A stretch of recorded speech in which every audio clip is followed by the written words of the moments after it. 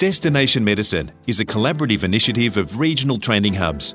With first-hand lessons learned from those who have gone before, this podcast is designed to assist and inspire anyone interested in pursuing a medical career in rural and regional Australia.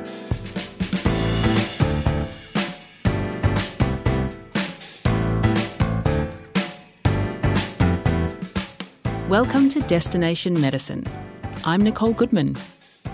Ophthalmology is incredibly rewarding, and grateful patients and supportive colleagues make practicing the specialty in rural and regional Australia extremely satisfying. That's according to final year Senior Registrar Dr. James Sterry, who swapped his initial job as a research scientist for a life in medicine.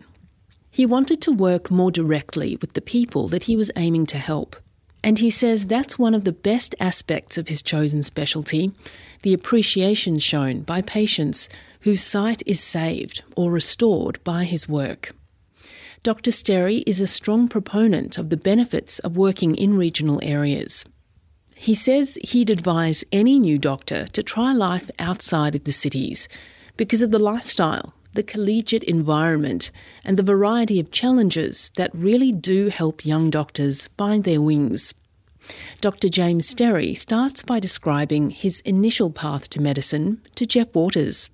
It wasn't something that I had considered when I was in school.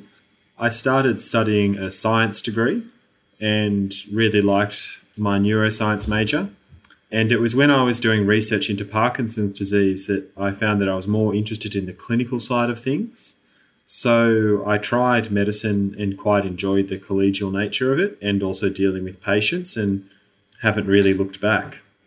So can you elaborate a bit more on that? What was it about the Parkinson's disease research that convinced you to become a doctor?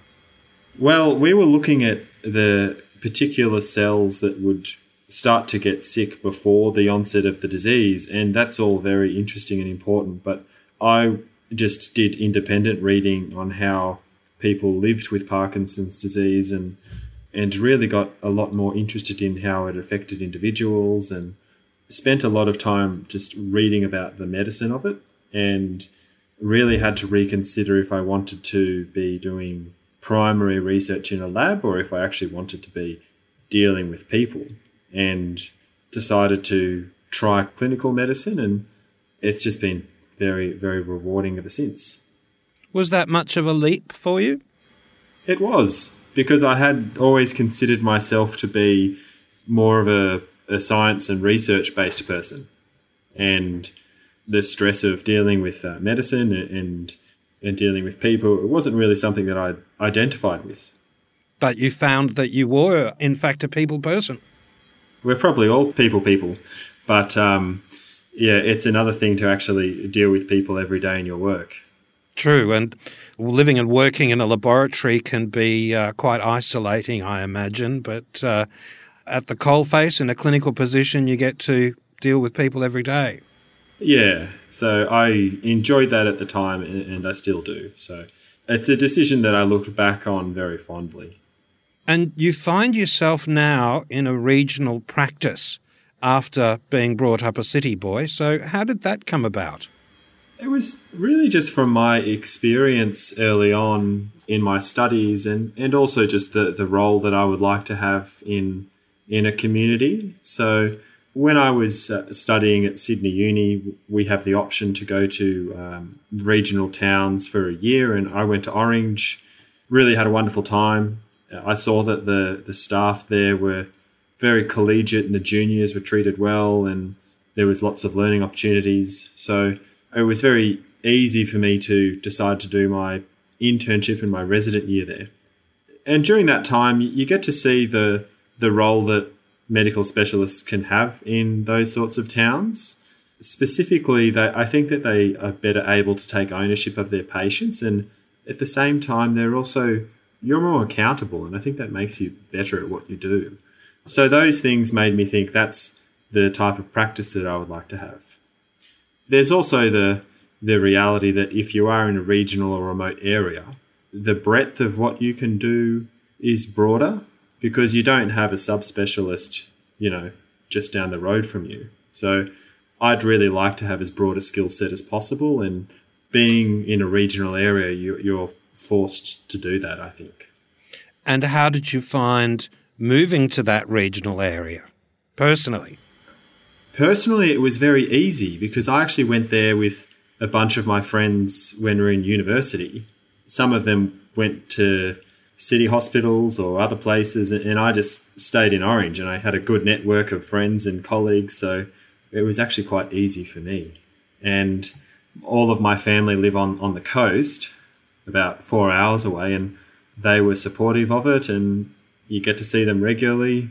So it was actually pretty easy for me, and the quality of life was great. I lived in quite a pretty old house that had a big garden out the back and out the front, and I was very active with that. It took me 5 minutes to ride my bike to the hospital. So what that means is that I just had all of this spare time to pursue my hobbies. So I like machines. I've got a couple of old cars and lots of other things that I'm always working on. And so I had that to do, and I did a higher degree. So I did a master's when I was an intern and a resident. So essentially, I didn't really have to put up with the vagaries of city life and Parramatta Road and all of that sort of thing. Now, it sounds like Orange had quite a positive impact on you early on. Did it help guide you toward ophthalmology? It did help a little bit. In what sense? Well, there was quite a good ophthalmologist out there, KC Tang, a really lovely man. And I approached him when I was a student and said, hey, look, I think this is something that I'm interested in. Do you mind if I spend time with you? And he was supportive of that, and so I did. And I just got to see that you could be a specialist in these sort of areas, and you could have a really wonderful lifestyle. The rooms that I would go to of his, it's a really beautiful old house that's been converted. It's got beehives in the backyard. His patients love him. And I thought I identify with that. I could do that. So what was it about ophthalmology specifically that intrigued you so much? I think it's a real privilege to be able to look after people's vision. Sight is something that we all value very highly.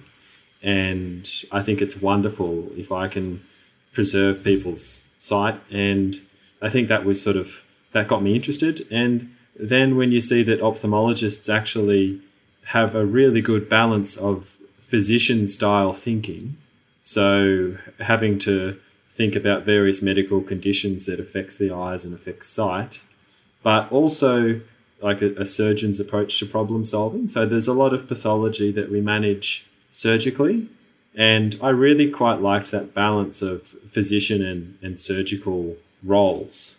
So a lot of other specialties, they might be very surgically heavy, but you don't actually spend that much time using your brain, no offense.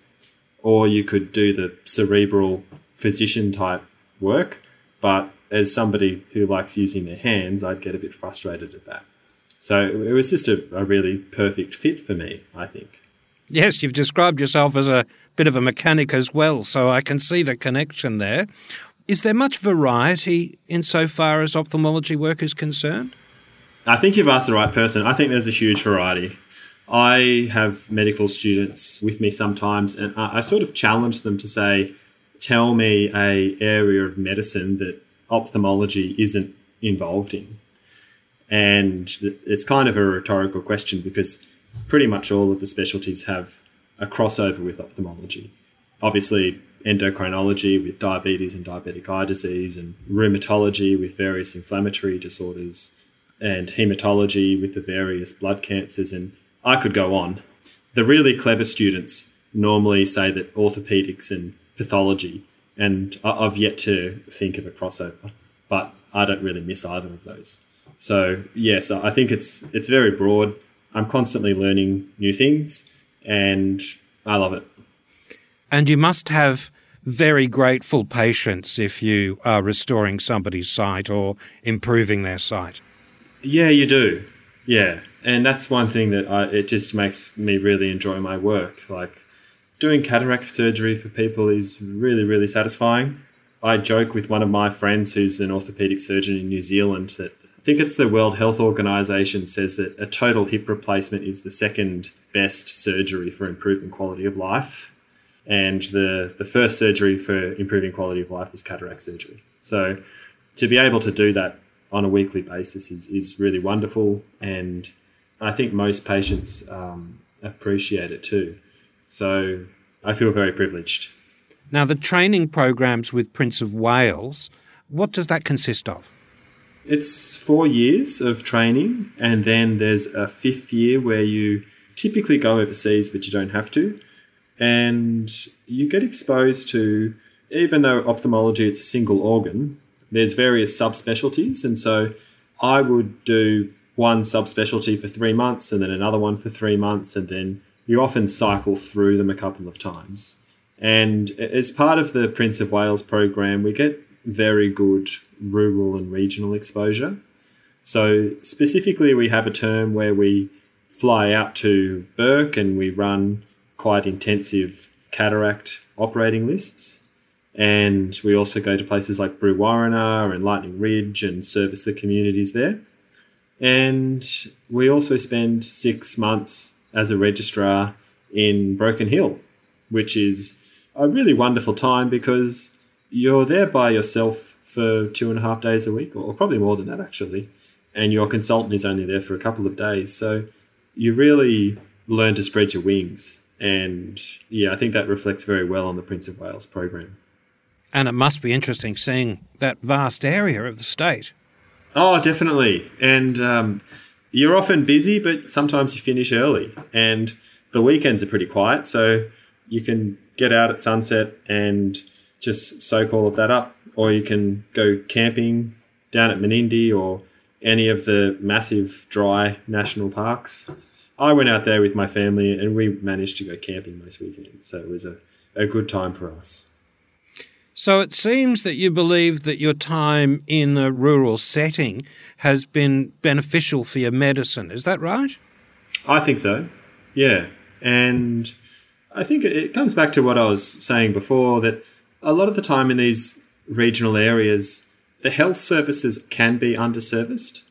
And that's a shame, but what it means is that you actually get more exposure as a clinician.